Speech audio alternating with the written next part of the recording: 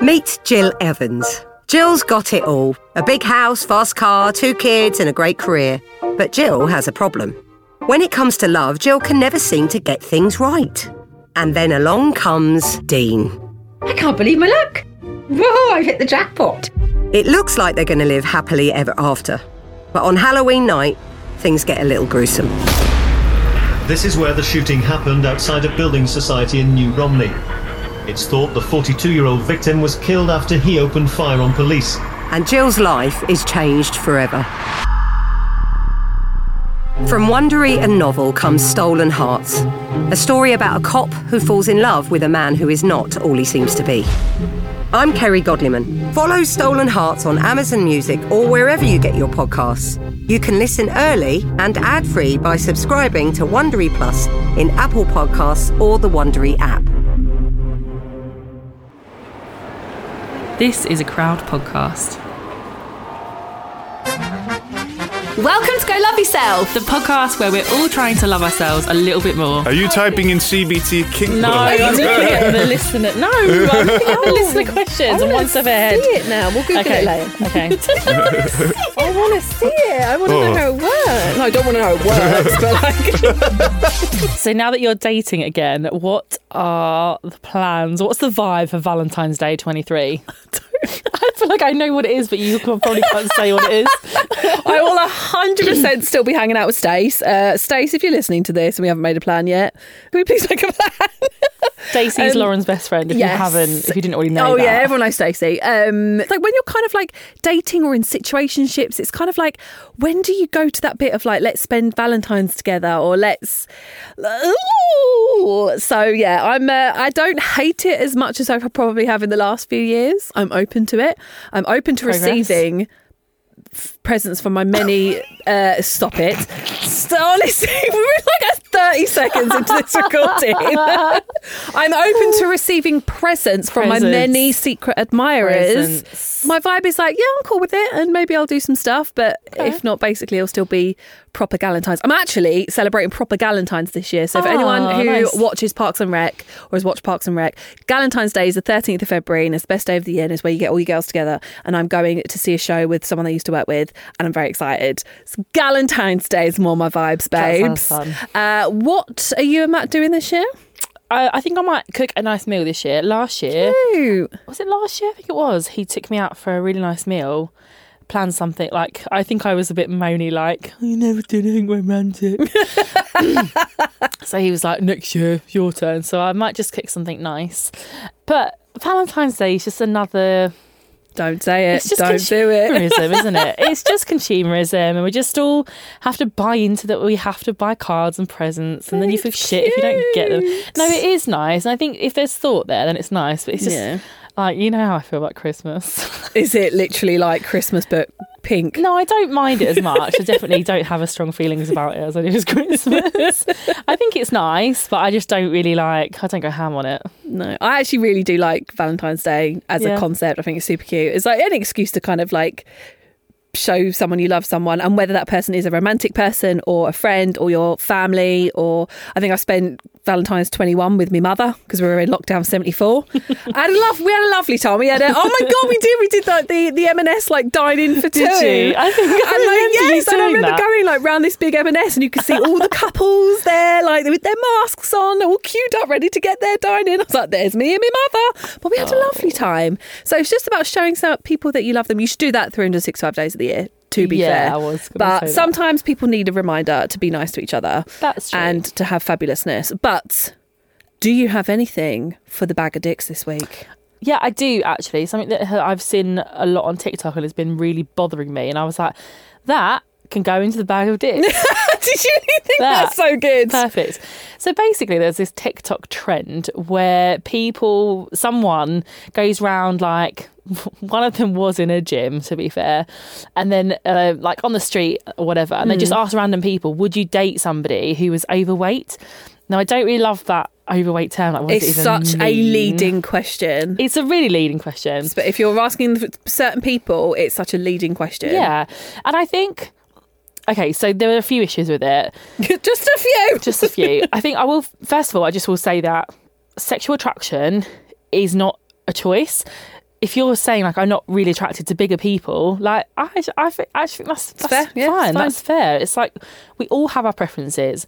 But what I didn't like was a lot of the commentary. Like I would say like 80 to 90% of it was around I wouldn't date them because it shows a lack of willpower and self-discipline and self-control.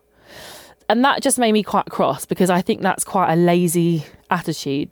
Stupid. It's also not factual. So it's not fuck factual. off. And I think that some people, like a lot of the time, people assume that fatness is a choice. And that isn't always the case. I feel like TikTok is quite it's very unregulated. There's a more anonymity, I think, on TikTok. A little bit, little bit like Twitter. And you know what's so funny about that question is it's a leading question. And I feel like you're going to get a certain amount of people who are going to say, no, I wouldn't, who actually would. And it's that thing of like, it's, you know, we've talked about it in previous episodes about there being this bit of like, you know, some men more than women, but that's not to say women aren't the case, like a bit more almost ashamed of, they're not going to tell their mates they're going to date someone that's bigger and they're not going to say it in front of their mates. It's not nice. Straight into the bag of dicks.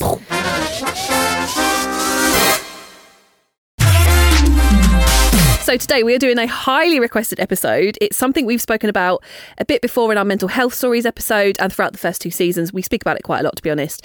But today we're going to do a little bit more of a deep dive into anxiety. And thank God we've got an expert in the room because I feel like me and Laura probably both need it.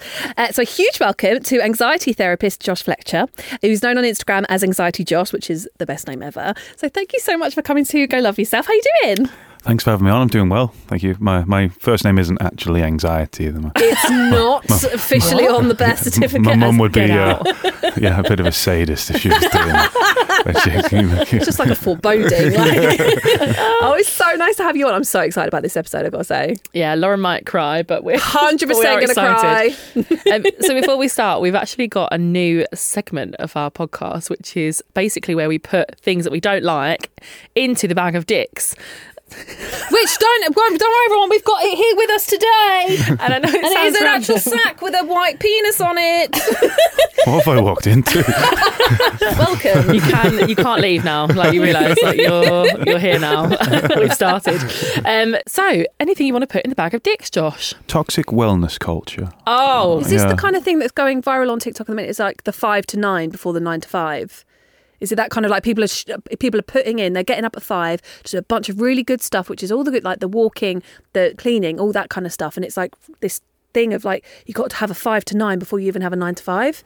Is that kind of thing? Yeah. Probably, okay. yeah. Absolutely. Who's getting up at 5? Unless it's so for many work. people. But then my favourite one I saw this morning is someone saying, this is my 5 to 9, and her like 5, 6, 7, 8 asleep. I love that. It's like 5 to 9. Oh, okay, laptop in the bed. Like, yeah, that's my kind of 5 to 9. Can I add to that, to yours? And can I add what I eat in a day? Because it's kind of part of that. Can we put that in the bag as well? Yeah, and there's just like some like flavourless cracker and like a neglected aubergine and someone smiling. No, I didn't mean that. Yeah. No, I didn't mean that. I didn't. Well, I honestly didn't. But like, nothing worse than a neglected aubergine. Oh, we're talking about something so serious. I'm so sorry. Lauren is sexually frustrated. Anyway, good. I'm so glad we can tell everyone.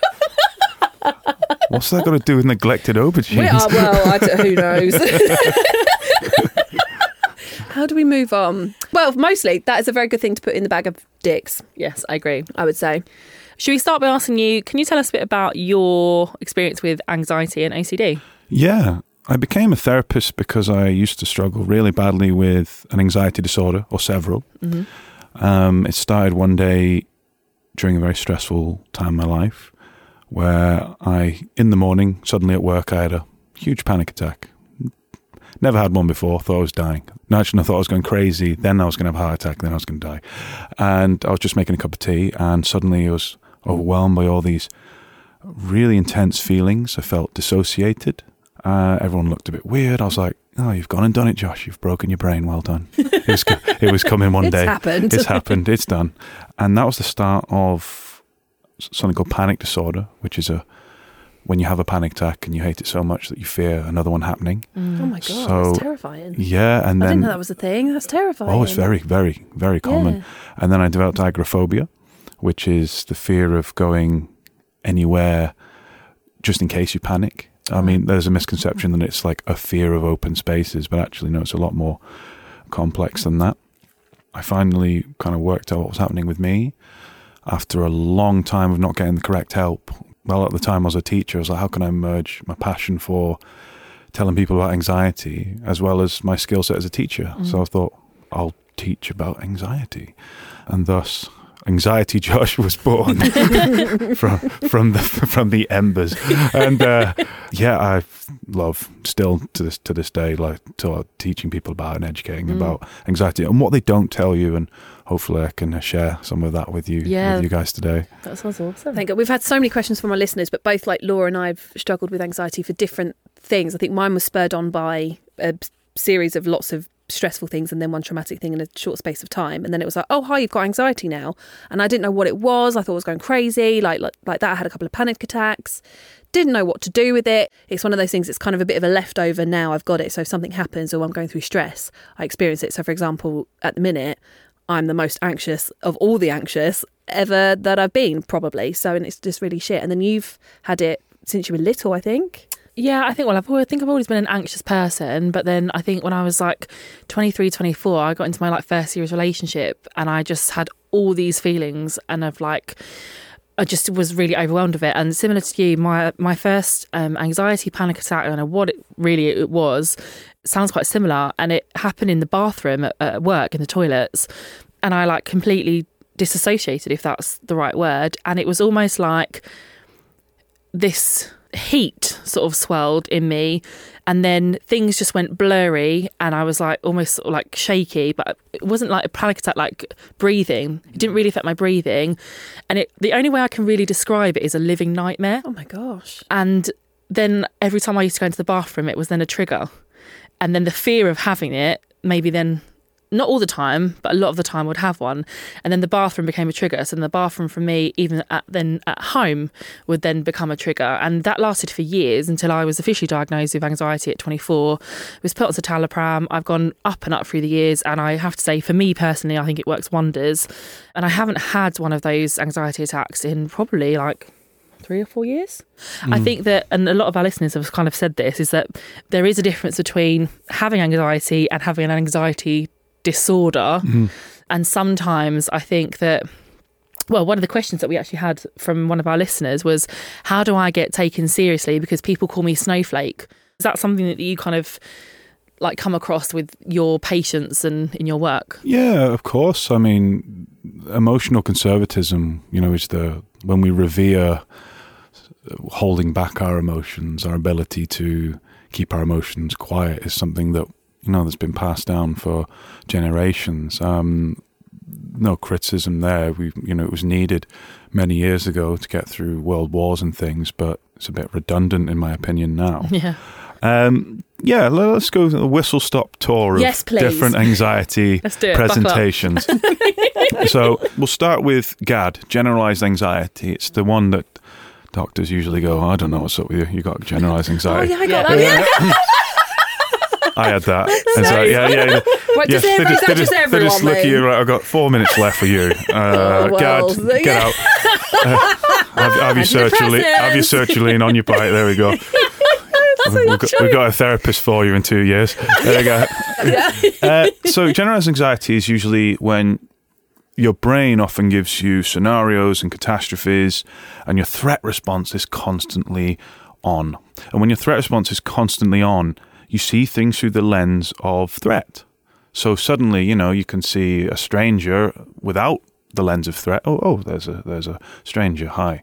See a stranger through the lens of threat. They're out to get me. They're judging me. Maybe, you can feel your heart beating just normally. That's fine. Through the lens of threat. Oh God, am I going to have a heart attack?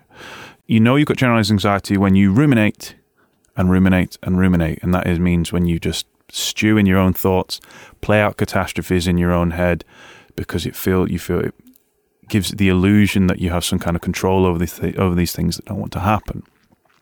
Always what ifs. What if this happens? What if that happens? What if that happens? And a sense of unease and doom constantly. That's generalized anxiety. It doesn't really fixate on anything. It can just pick on anything and everything. And it moves quite often. Next up, you've got panic disorder, which is fear of fear. That's the one I initially had when I had a panic attack, and it felt so scary that I moved my life to try and never have a panic attack again. And I did, and it was very insidious. It was slow. I started to cut things out of my life. I started to not go to certain places.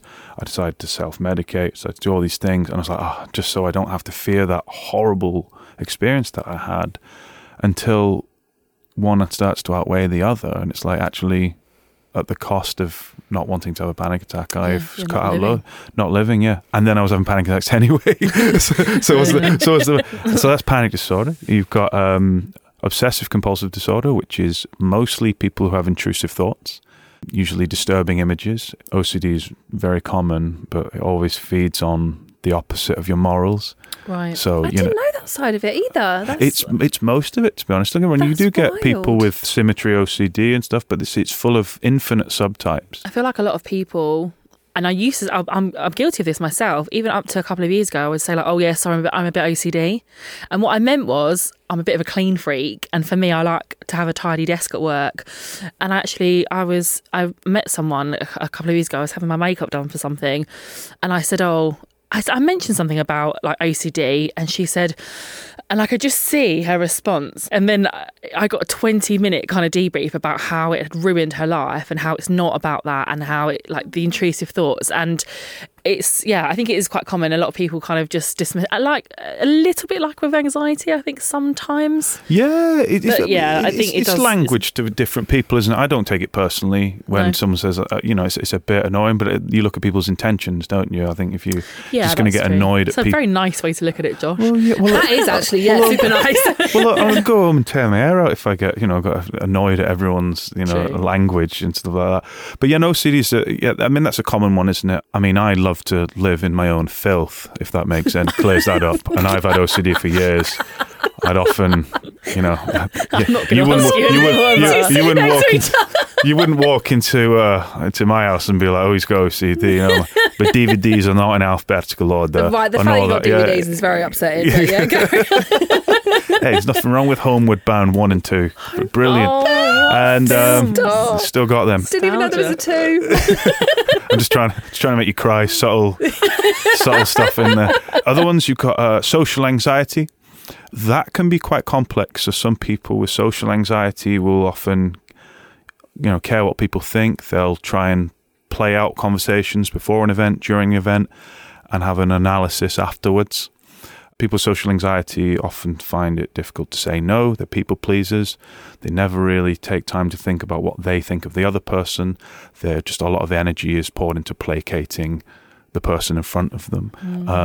Usually because of bullying or having a weird upbringing, or maybe there's some trauma.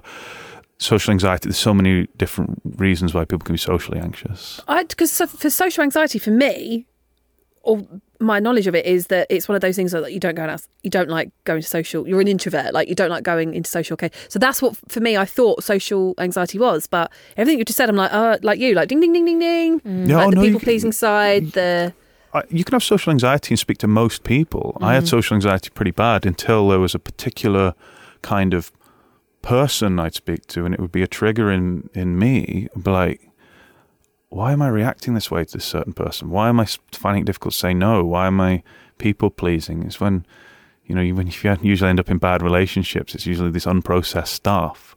And I was like, I was drawn to this person even though I knew rationally it wasn't great and stuff like that. So social anxiety. This is my life now, yeah. As a therapist, when people come in like, I have social anxiety, I sit back, this is going to be juicy. Finally. No, sick of all the panic attack people. Panic attack people, go away.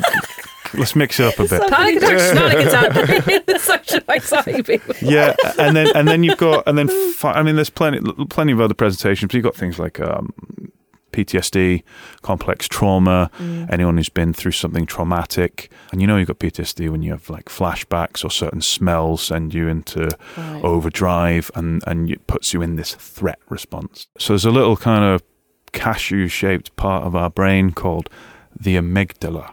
That's a good word, isn't it? Yeah, It sounds like a Greek god or something. Yeah, I don't know if it's Or Latin. mythical something. I should know. I don't. God, Josh. And the amygdala is the fastest but dumbest part of our brains. It will act faster than your thinking brain. I'll give you some examples of what the amygdala can do. So have you ever had one of those dreams where you're nodding off and suddenly like you dream you fall over a curb or something and you drop back up? Yeah. That's the amygdala hijacking your brain and body and putting you just in case you're in danger. Oh, wow. That's all anxiety is. It's a threat response. Some people have it first thing in the morning, like, ooh, I've got a threat response. Not quite sure what it is. Why is my threat response going on? Oh, good, because I guess I literally will be like, I'm anxious. Why am I anxious? What am I anxious about? And then I'll have to like list all the things. So it's that like threat response of like, what am I literally will be walking like, what's happening? It was like an immediate, what's happened? And then you kind of go through your head, oh, good. I'm glad that sometimes it happens and you don't know what it is. Oh, absolutely. Well, that's what most of the disordered anxiety is about. And that's why it started for me, because when you start to get anxious for no reason or no identifiable reason, that's quite unnerving. And, you know, when you tell people who only understand conventional anxiety, they'll be like, what have you got to worry about? I'm like, I don't know. I'm worrying about why I'm not worried. Yeah, and that's because, and I get to my day off, but I've had a really stressful week, and suddenly I wake up, I'm like, I'm really anxious. And you'll find people who struggle with that kind of disordered anxiety, there's a lot in that stress, Joe. You don't just walk in through the door. Not just one thing. No. And is that why, like, sometimes, you know, like they say, like the straw that broke the camel's back, but like why small things? Because I sometimes feel like that, like something small will really upset me for days or hours. And then, like, I think to other people, they'd be thinking, oh, just like get over it. Yeah. But it's not that easy, I don't think, when you have anxiety and you have to live with that, because small things, like, they fester. Do you get that? Yeah, that makes so much sense. And it's usually, I mean, when it started for me, it was when I dropped a spoon and it was too loud. And that was the final drop in the top of the flask and it overflowed. Or Right. I think one of my clients said once, it was like, Buckaroo. Remember that really traumatizing game? I do remember. That's a fight or flight right there. This is not fun. Like, just anticipation's like too much. And they're like just kick already. I'm Kathy Burke, and I'm here to tell you about my brand new podcast, Where There's a Will, There's a Wake. Join me weekly as I have a natter to some of my favourite people about their fantasy funeral, including comedian and director Stuart Lee. Are you asking me, are there people that I would like to see me die? Yes, from Something Else and Sony Music Entertainment. Listen and follow on Apple Podcasts, Spotify, Amazon Music, or wherever you get your podcasts.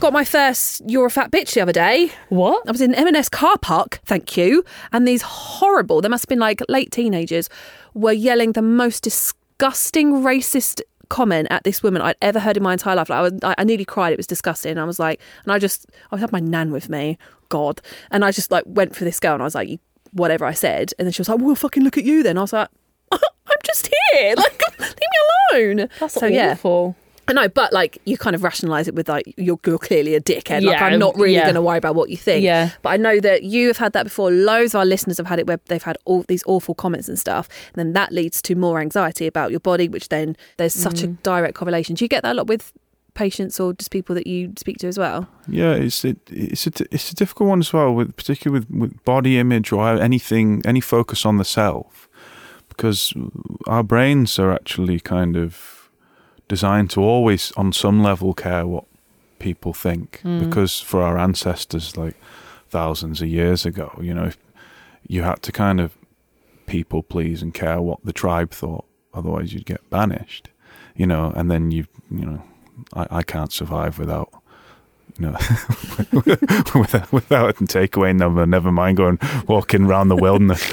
But then when you look at kind of what are the conditions of worth that we going to pin importance to, and unfortunately image is still very strong. For me, growing up, definitely, I definitely felt like an outsider because of my size, and it really affected like and it's funny because I think when I was younger I didn't realise I had anxiety, but now, actually, really just from what you just said, I'm like, oh yeah, I did. I don't know what it's like not to be anxious. I think like it stopped me doing so much. Like this is like you talking and just kind of triggered things. All of my friends used to hang out at McDonald's after school, and I never did. I never went to McDonald's because I didn't want to be the fat girl at McDonald's. Because I was so anxious that people would make fun of me whilst I was in there. I felt like I was my body, like my body defined me. Just hate that I, like 15-year-old Laura, had to do that. I mean, anxiety and avoidance go hand in hand. My strong philosophy, particularly work with panic attacks, is that people measure their wellness, their health, on the amount of panic attacks they've had. Oh, I haven't had a panic attack for 3 years. I had one 3 days ago. I just don't mind. Because what I'm teaching the brain is that I'm not avoiding it. Right. And now I don't avoid places because actually what you're fearing is not the places, unless there's a particular traumatic trigger that's different, or there's actual danger. You know, we call it a threat response, not to forget there's actual threats out there. Every time you avoid something because you're afraid of what will happen, even though rationally you know it's safe, what you do there is you thank the threat response. Now, I couldn't leave my house for a year because my threat response was saying, if you go outside, something bad will happen, agoraphobia. So every time I said, all right, yeah, I'll avoid, I'll do it tomorrow, I'm just thanking my threat response. It doesn't turn off. You can't think it away, but it does turn off with your behavior. And when I found that out, it was really empowering. Yeah. And I pushed it and pushed it and pushed it and pushed it and pushed it. Everything the threat response was telling me not to do, you know, I lent into the 51% of, 51% of me wants to do it, so I'm going to do that instead. And you start to literally rewire your brain. That's how people can change. The brain can change itself. Anything you fear, whether it's judgment, maybe you're afraid of panic attacks, maybe you're obsessed with your own anxiety, maybe there's a new job you want to go for, maybe there's just a lifestyle change, and you've been avoiding and putting it off. If you step into it, the brain rewires itself over time and just habituates to it. It gets used to it. And that's what I try to encourage people. So when people come into my practice and say, oh, Josh, I've had 5 panic attacks this week. I was like, brilliant. How did you get on with them? Which one did you tolerate the best? Oh, the last one. So if you notice that you're tolerating them better, oh yeah. So what happens when you have a belief that you can tolerate anxiety? Then I'm not going to avoid. I mean, I don't like the word journey, but that is quite an incredible journey to go from not leaving your house for a year to now. How much do you want to sing right now? Did you get help yourself? Like, how did you get to where you are now? This was about 10 years ago. I did get help, and I was immediately put on kind of antidepressants, which made me worse. I'm not saying antidepressants make me worse. Each medication is different for each person. Yeah, I was going to ask you about that, actually. We'll come on to that. Yeah, I mean, for me, I wasn't quite depressed at the time. I was just really, really anxious and afraid of why I felt so weird. I felt different. I don't feel like me. I feel like I've broken my brain. What's going on?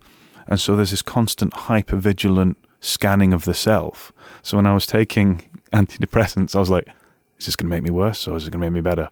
And then it's just encouraging that scanning of the self, which for me, which was a very OCD trait as well, where I'm fixating, I was like, okay, right, well, this is just creating more anxiety.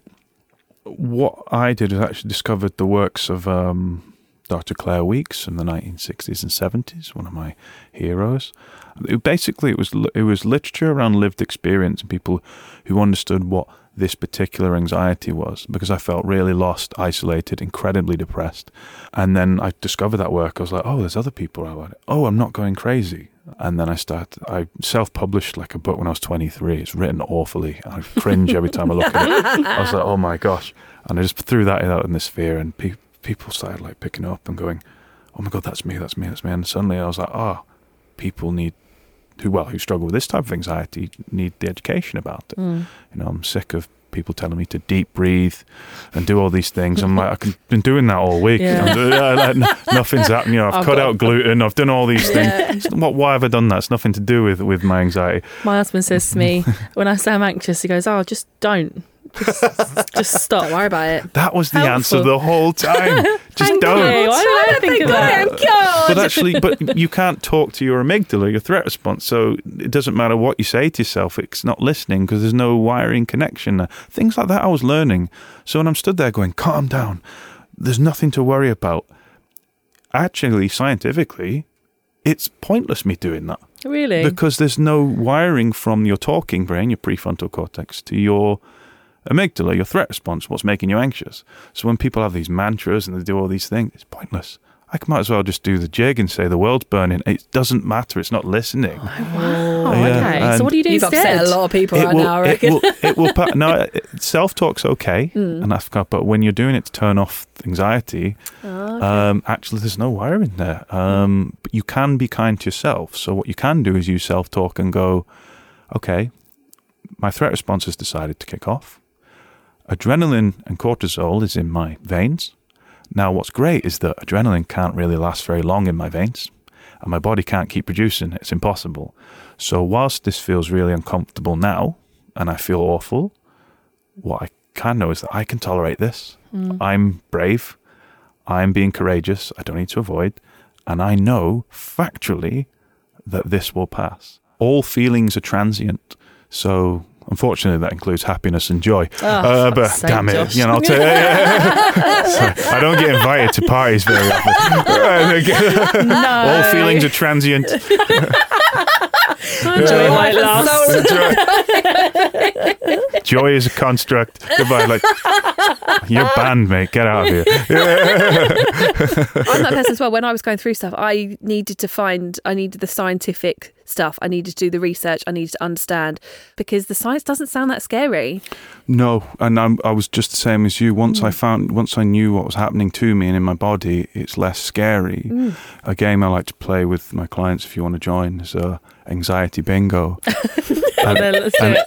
Let's do it. Well, you really are a hoot and a half at the parties. Yeah, okay, anxiety bingo, ready? I really don't get invited to parties.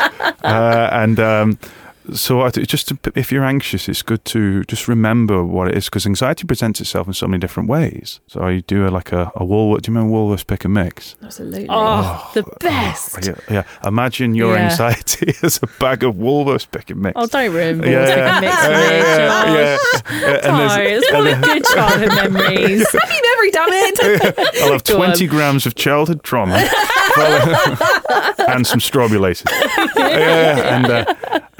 So the anxiety is split into three, but I like to do it anyway. And it's like you've got your thoughts, feelings, and sensations. So we'll start with thoughts. So, how many of you listening, how many times have you had, a what if thought? What if this catastrophe happens? But anxiety can also be an I can't thought. So if you have a thought like, I can't do that avoidance. And then also I should, which I mentioned briefly before about, I should be doing this, I should be doing that, I should be doing this, I should be putting everything else before me first, before I am the last, I am the least priority, which is sad. It makes me sad when I hear that. So that's like the thoughts. And the second part of anxiety, you've got your feelings. So anxiety isn't just, I feel anxious. There are feelings of dread. There are feelings of doom, I hear quite a lot. You get feelings of, nervousness and, negative anticipation, positive anticipation. If you can get good anxiety, I'm really excited to go on that roller coaster or that first date or whatever. That's good anxiety. Oh, you can have good anxiety. Yeah, love first day anxiety. It's great. Really? That's good anxiety, I would say. Really? Yeah, I'm weird though. I don't miss those days. Yeah, Anyway, no, carry on. it's a mixture of excitement. And then in the last section of the pick and mix, you've got sensations. So, and there's such a huge list of these. So dissociation, so derealization, where we don't feel like we're here, like we're in the matrix or we're not in our body, only temporary. All this too will pass. Then you've got heart palpitations, chest pains, sweating, muscle tension is a big one. Jelly legs, dizziness, lightheadedness. Oh, we're going through them all now. Sounds fun. Sounds great. Digestion problems. This is great. Yeah, loads of them. There's absolutely, just loads A lot of of people get tingly hands and feet, don't they? tingly hands and feet, menstrual cycles out the window. You've got, you can't eat dry eyes. Eye floaters is one I get, like these little things just floating in your eye because you're stressed. Tinnitus. And I was having all these and no one was telling me what was going on. What? And then so I kind of just wrote them all out one day. I was like, right, if I have another symptom that isn't on this chart, which I never have done, by the way, this chart was pretty intense. I was like, okay, right. I think I've got anxiety nailed down now. And so I invite my clients and stuff to be like, okay, well, I think I'm anxious, but it could be anxiety and something else. I was like, well, let's write it down. What are your thoughts? Oh, well, I'm having a what if I've got a brain tumour. Okay, how does it make you feel? Doom and a bit scared. Okay, and what sensations are you having? Okay, dizziness, headaches, and I can't catch my breath and my heart's going. I was like, well, sounds a bit like anxiety. I mean, if you're really worried, go to your doctor. And they're like, actually, yeah, I think it's just anxiety because I feel the same like I usually do. But anyway, that's the pick and mix. I mean, it's not one that you'd burst into Woolworths really for. In a set. Yeah, I'm not remortgaging my house to get that pick and mix at the cinema. Yeah, it's so expensive, wasn't it? Oh God, yeah. I'm so glad you said that though, because I think sometimes there's a misconception that if you're anxious, like it's just nerves and like that bit of like feeling in your tummy, or it's the full blown like panic attack where you can't breathe. And when I've tried to explain to people these kind of weird things that I was having, this nightmare quality, like it definitely was heart palpitations, just the strangest sensation, I have to say. Like, I don't want another one, like, ever. I honestly, like, literally up until 2 minutes ago, I thought I was an absolute freak and I was the only person that would have experienced something like that, because it wasn't the can't breathe, need a paper bag. Yeah, most anxiety attacks aren't what you see on Netflix. You're not like on all fours, can't breathe, flashbacks, dad didn't come to my baseball game, whatever. And that's not what an anxiety attack, you can't notice most anxiety attacks. I've sat around a table like this and had a full-blown dissociative anxiety attack where everyone looks like clay. No one noticed. 5 minutes later, I felt fine. I was like, oh, well, that adrenaline and cortisol's passed because I didn't avoid and I stayed there and it's okay. I reassured myself, went into my pick and mix. I was like, yes, anxiety. And also what's great is that at the end of an anxiety attack, and I always say to people, you feel great. You feel tired, but it feels really good. You're like, oh. Really? Oh, always. If you don't avoid. Oh, okay. It's worth sticking it out. It really I always is. I remember feeling very shaken and physically I felt different. Like physically felt heavy. My heart would feel, and then I would, like, I can't, it's really hard to put it into words because, like I said, I haven't had one in a while. But it was, even afterwards, I felt very, almost like bruised, like it is in mentally and like physically. That makes sense? Yes. Well, they're exhausting because you're having like a week's worth of adrenaline at once. But you don't have to feel like that. You will feel like that because that's the adrenaline has to have an outlet. Okay. So all your muscles will tense up. You will feel heavy. You'll be like, oof, your heart will be going like that. It's awful. It feels awful. But if you stick it out and let all the adrenaline pass and it takes like. It took me a long time to, you practice it. It's not just stick it out. It's a lot harder to do than it is to say.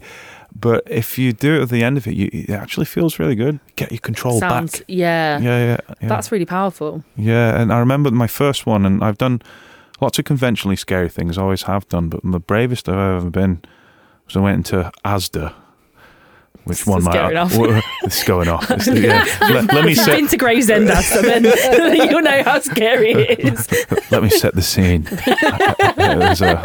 whoopsie aisle was there, and there was some like 10p eclairs I wanted, but my crippling agoraphobia didn't allow me.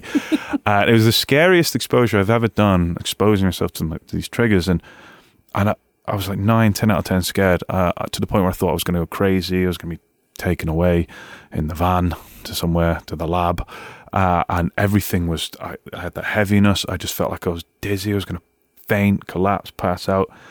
That was the most scared I've ever been in my life. Do it. It's worth the feeling at the end as long as you're kind to yourself. Yeah. I like that. So we've had loads of listener questions. Like, this was one of my most popular.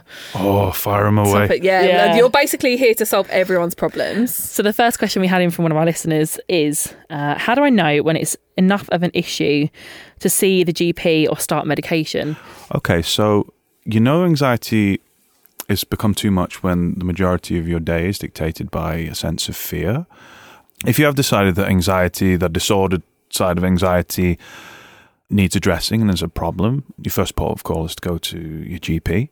Now, you probably get offered some antidepressants like sertraline, citalopram, mirtazapine, and it's up to you if you want to take them or not. Might offer you some sessions of cognitive behavioural therapy, usually long waiting lists.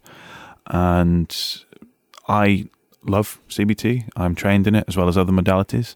And when you get a therapist who understands anxiety really well, it can be life-changing. It certainly helped me. It's so important, isn't it, to find someone that you connect with. I've had, I reckon, probably about 8 or 9 different counsellors, and I've only really connected and actually got something out of two of them.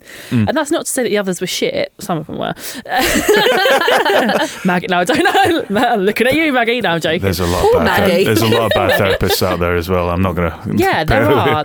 But I think the thing is that the ones I thought were shit or whatever, they're not shit. They're just not for me. Because they didn't understand me. No connection. Yeah. That's the thing you just got to look for. Like, I went through my GP when I was 24 and I got therapy through Mind, and it was free. A lady called Tina, and she changed my life. And she was a big lady, so I think she got it as well from that aspect. But also, I didn't want to go to someone that was like, and how does that make you feel? Which is the title to my new book. Is it I'm not even joking. Is it really? Yeah. Oh no, I'm so sorry. No, that's the joke. It's ironic. Yeah. It's ironic. Thank God. Can you picture me? You've known me for an hour. God. Can you picture me saying that? No, to be fair, I can't. Yeah. Oh, phew. Yeah. I didn't want that, and she was the antithesis of that, and she would be like, "For fuck's sake, Laura, what have you thought that for?" But I needed that. That's good. I needed that. But that wouldn't work for everybody. No, like some people be like, "This is my worst nightmare." Yeah, so that's all I kind of just wanted. My 2 cents of that is like, if you go to a counsellor and you're like, oh God, this is not for me, it might not be that it's not for you. It might be that you just haven't found the right person. And there's no shame in that. Go try one session with somebody, try another one with someone else. Yeah, mix it up for sure. Mix it up. Find the one that's right for you. We've turned a very wholesome chat. It's gone very sour very quickly here. We've just had a 10-15 minute offline chat about, we're trying to understand what CBT stands for and what it means. And apparently it can also stand for cock and ball torture. So we've been trying to record for the last 15 minutes. In the kink world, CBT stands for... Am I really naive? I don't know what. Cock and ball torture. Right. No, there's not. No, it is. It's literally what they call it. I'm not saying I've done it. I'm just saying. It can be a life-changing experience if you trust the right person. We're almost ready to Google it. Okay, we're going to try our best poker faces. What is CBT? And I'm not going to look at you while I ask you. Right. Just tell us. Just talk to the microphone. CBT in this psychology world stands for cognitive behavioural therapy. It's really good where it focuses on thoughts and behaviours. It uses kind of psychology and the principles of psychology and how your brain works to rewire your brain so your threat response that we were talking about today doesn't go off. Or if you struggle with depression, so you get out of the depressive cycle. It can be tricky and it requires you to do a lot of the work. I think a lot of misconception of therapies that you go to sit in a therapy room and you lie on a sofa and some dude with elbow patches is smoking his pipe, and then once you've told him that you hate mum and dad, that all your problems go away. Yeah. Don't get me wrong, that kind of talking therapy like that is really helpful. It's helped me particularly process grief and trauma and things like that. But in general, if it's something immediate, like the CBT is great if you want immediate changes in your life. Back to listener questions. We had a really lovely question on how best to support anxious friends. The best way to support an anxious friend is to acknowledge, first of all, how brave and courageous they are. And I don't mean that to be cliche and awful, but you got to remember, anxiety is literally fear. Your amygdala is kicking off and it is triggering that threat response. That is literally fear. And if that friend has decided to push through that fear, get out of bed, go to that social event, be with you despite that threat response going off, there's loud what ifs, the scary sensations. I mean, just acknowledge it's literally bravery, isn't it? If fear's telling you to avoid and not do something and find the comfort, that was the first sign of comfort, but they're doing things anyway, I'd acknowledge that. Be like, thanks for coming here. I know you get anxious, but it makes it even more special that you've done that. Yeah. It's even more of a compliment to do that. Yeah. So don't pity them. Just be like, yeah, look how, you're nailing this. Things will change. And when we're anxious, and I'll be the first to say, we're not our ideal selves who we'd like to be, but stick around for that ideal version of themselves, what they deem as ideal, because not only is their company worthy of it now, it will be even more worthwhile when they feel more comfortable in themselves. And if you stuck around for that, then it's a joy for you both, isn't it? Yeah, absolutely. absolutely. That's so nice. I love the way you framed it of bravery. That's really nice. I love that. So a lot of our listeners also wrote in to ask for some advice about dealing with the kind of side effects that come with having anxiety. One of those was sleep. I don't know if you've got any advice for how anxiety can affect sleep and any ways to kind of overcome that and get a good night's rest. I love answering this. I was invited to the NEOM Restival as an anxiety expert. Love the NEOM. And I'm like, what's your best tips for getting a good night's sleep? And my answer was, stop trying. A lot of anxious people are afraid of not getting enough sleep. And when you take that fear to bed, you're taking that cortisol and adrenaline to bed, and you ain't going to go to sleep with cortisol and adrenaline in your system. When I work with insomniac clients, is that their first homework is to stay up all night. Because I'm like, what? Okay, I came to you to help me with sleep, and now you're telling me to not do that. And I was like, because I'm exposing you to the fear and the belief that you think you won't be able to cope the next day. Have you guys done this where you're looking at the clock like, if I go to sleep now, I'll get 5 hours. Yes. If I go to sleep now, I'll get 4 all hours. the time. If you're that person, I encourage you, if you can plan it, stay up all night and see what happens. You'll be groggy and horrible, you'll still function. Yeah. And suddenly you've removed the illusion that you not getting any sleep means you won't function. And that's the first thing I do with my clients. I said, stop trying to sleep. If I'm not tired, I will not go to bed. So sometimes I go to bed at 2 a.m., sometimes I go to bed at 10 p.m. I'll go to bed when my body says to go to bed. There's all this emphasis on routine and this, that, and circadian rhythms, whatever. I mean, whatever works for you. But if you struggle with insomnia, you're one of the, and I know what it's like. I guess every year, I always get them. They're like, I've done the sleep routines. I've got the pillow mists. I'm doing all this and doing all that. And I must have the pillow mist. It is great, that stuff. It is anyway, good, yeah. and you ain't getting any sleep. You're not. Yeah. No. Whereas once you just let go of the fear of not getting sleep and realize that you'll function regardless, you'll actually sleep better. I'd rather have 3 hours of non-resistant sleep than 8 hours of tossing and turning. What about catastrophizing? Well, you're catastrophizing when you've got loads of what ifs and a sense of something bad's going to happen. Yeah. What you can do is imagine the scenario that you're catastrophizing about on a spectrum. You've got one end, really not likely. On the other hand, it's probably happening right now. The threat response its job is to make you think that it's the extreme end of the spectrum, like it's happening right now. I mean, how many times have you had a what if thought and been pretty much convinced that that was going to happen? Yeah, worst case scenario. That's what I always think. Yeah, but it's not just you thinking it; it's the threat response. Right. This is what I say to people. Do you know when people say you're overthinking? Yeah, like, well, actually, no. My thinking brain and my threat response are working together, and they're presenting me with this worst case scenario that feels real. It's not just me overthinking. It's like you've got to understand these people who just completely dismiss you for it. It's like, no, actually, I'm dealing with something here. Step away from it. Acknowledge that, okay, my brain's doing this and it's giving me this thought and it feels real. But you don't need to engage with it.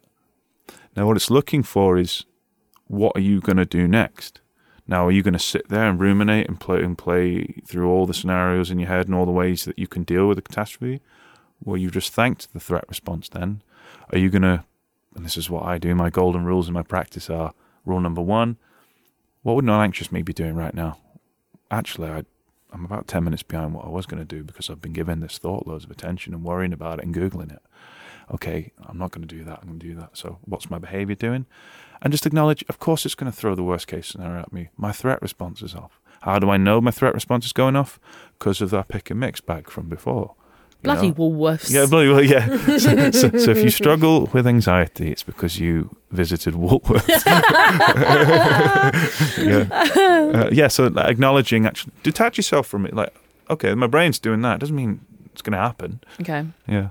I really like what you said just a second ago, but like, what would non-anxious me be doing? Can I use that in life of all the things? Not just like, because I don't think I do the catastrophizing thing, right, which I'm assuming is just like playing out the worst case scenario in your head all the time. Like when I get into a lift, I imagine it filling up with water and then like things like that. Oh my gosh, that's terrifying. Yeah. Okay. That's an intrusive thought that a lot of people have. Yeah. Really? I usually have it in car. A big common one's when people driving over bridges Constantly and they think they're going to drive off the bridge. And I've got a plan for that. I thought that was normal. I've got the plan if I go off the bridge. Go on then, tell us. Or you have to wind down the window. Obviously. To get out. I was a whole... I think, okay, that's fine. Okay, I had that then. That's cool. Okay. Oh, I didn't know that's what that was. Yeah. I get quite anxious when it comes to work stuff. When I'm working, I'm then distracting my brain, so then I don't work as hard, or I'm not working because I'm too freaking anxious to do the thing that I've got to do. Can I just be like, what would non-anxious me be doing? We'd be working hard right now and just smashing it. Would that help me in those situations? Yeah, I always ask. That's cool. My 2 golden rules. Rule number 1 is, what would non-anxious me be doing? And commit myself to that. Rule number 2, and it's a bit of a wordy one, but is what I'm doing right now teaching this threat response, this amygdala, that this uncertainty is okay? Even the bridge scenario, you fail rule 2. Because if you're winding down your window driving over a bridge, you're thanking that catastrophe. You're going, okay, just in case that happens, I'm going to do that. The odds of you going off that bridge are infinitesimally small. So why are you behaving like it's actually one of those things? And the brain will remember. So the next time you go over the bridge, it'll be, you haven't wound down your window. Or maybe you go over a bridge in the back of a cab and I can't wind down my window, and suddenly you'll get anxious because the brain remembers. It will remember these times that you acted out of defense. And so the second wordy one, I maybe need to make it a bit more concise, but if in doubt, what would non-anxious me be doing right now? If you feel a panic attack is coming, or you think it might happen soon, what can you do to prevent it? Is there anything you can do to stop it? What should we do? I must have had probably in the thousands panic attacks. Really? Yeah, well, I had panic disorder, so I'd have about 5 a day. Oh, God. And I mean, really, like, I've ended up in A&E and ambulances stuff like that because I was so scared. So I know what it's like to have a panic attack, and I'm going to audaciously state right now that panic attacks don't exist. Now, before you reach through the speaker and punch me, like, how dare you? The worst thing I've ever experienced. Tip number 1 is reframe it. I don't know who named it a panic attack. Nothing's attacking you. It's an adrenaline flood, an adrenaline rush when you don't want it. Right. It's like, woof, that's why lots of people, menopausal women, get panic attacks or adrenaline flushes, because with the hormonal changes, it strikes you off guard. That's why a lot of anxiety disorders start as well in older women. Suddenly from nowhere. That's so interesting. And so it's not, no one has ever died from a panic attack, so I don't understand. And even just the word attack. Secondly, if your amygdala has decided to release adrenaline and cortisol, you can't stop that. So you just let it go around you. But it's just, imagine it just going around your body and out. And once it's done a lap of your body and your muscles are tensed up and your heart beats pumped it out, it goes. And it will then start to try and make more, but it takes time. So that it will always pass. This is why I don't do techniques and stuff for panic, and I'm quite controversial with that. If you have a technique for your panic attacks or your adrenaline rushes and floods, and it works for you, that's brilliant, and don't stop it if you find it helpful. For me, I didn't find it helpful because, and again going back to the golden rules, is what I'm doing right now teaching the body that this panic attack is okay? No, because I've got up, I've left the restaurant, I'm deep box breathing in a cubicle, I'm doing all these things. Well, then what's going to happen the next time I have an adrenaline rush in a restaurant? And then suddenly I'm going to start doing all these behaviors like sitting on the end, or finding out where the fire exit is, or never going in the fast lane on the motorway, or never going in a lift, or all these different things, because I'm starting these avoidance behaviors. Anxious recovery is not measured by the absence of negative feelings. It's measured on your ability to willfully tolerate it. Yeah. And that's how you know you're doing well. So powerful. What? Wow. That was awesome. Yeah, and genuinely, and that was the way out for me, and that's why I teach people. You know, I used to think, I'm having panic, that's failure. No, it's not. That was an opportunity for me to practice a skill. Honestly, that my mind is blown. That has been an incredible discussion, and I'm so grateful. Thank you so much.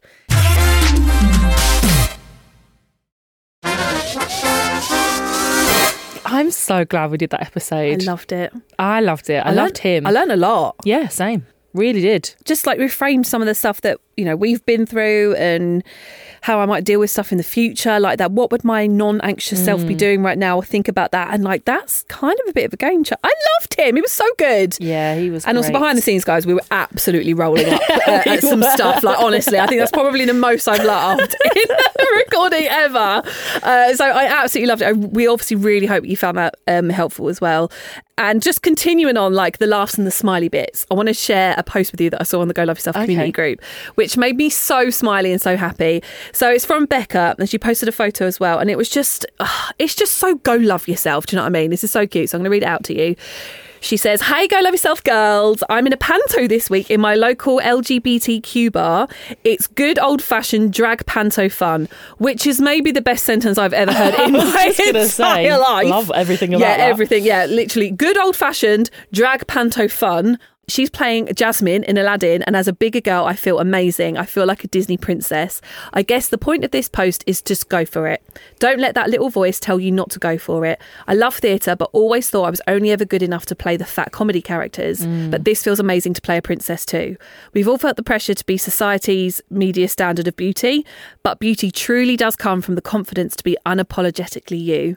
I hope this makes someone feel a bit better about themselves today if they're feeling down. And there was loads of comments underneath it of the same thing. We also had somebody else in the comments say that they played a plus size fairy godmother. Like, yeah, isn't that just so nice? It's awesome. I love the community that we've got on Facebook. If you're not already joined up, then go to Facebook and search for Go Love Yourself Community. It's a really wonderful, supportive, safe space. It's a closed group as well. You can also DM us on Instagram if you want to chat at Go Love Yourself Pod, or you can email golove@crowdnetwork.co.uk. And if you want to support the show, you can do that by subscribing on Patreon or Apple Podcasts, where you can get ad-free or early episodes for £1 a week, or you can listen ad-free on Amazon Music. Or you can watch us on our brand new YouTube channel. Just search for Go Love Yourself. We love the YouTube channel. We're literally sitting here waving at the camera. And we've still got a few tickets left to our live show on Friday the 3rd of March. The link to those will be in the episode description. Thank you so much for listening. We really hope you loved this episode as much as we did. And we will see you next week. Bye.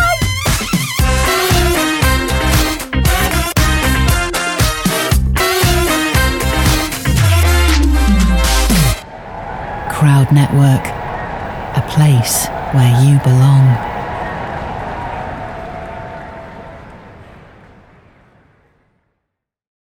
Hello, I'm La La La, let me explain. And this is It's Not You, It's Them, but it might be you.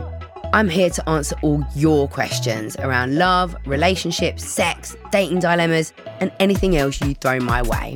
Join me 3 times a week as we work through the depths of this intimacy pool together. From Sony Music Entertainment, listen and follow on Apple Podcasts, Spotify, Amazon Music, or wherever you get your podcasts.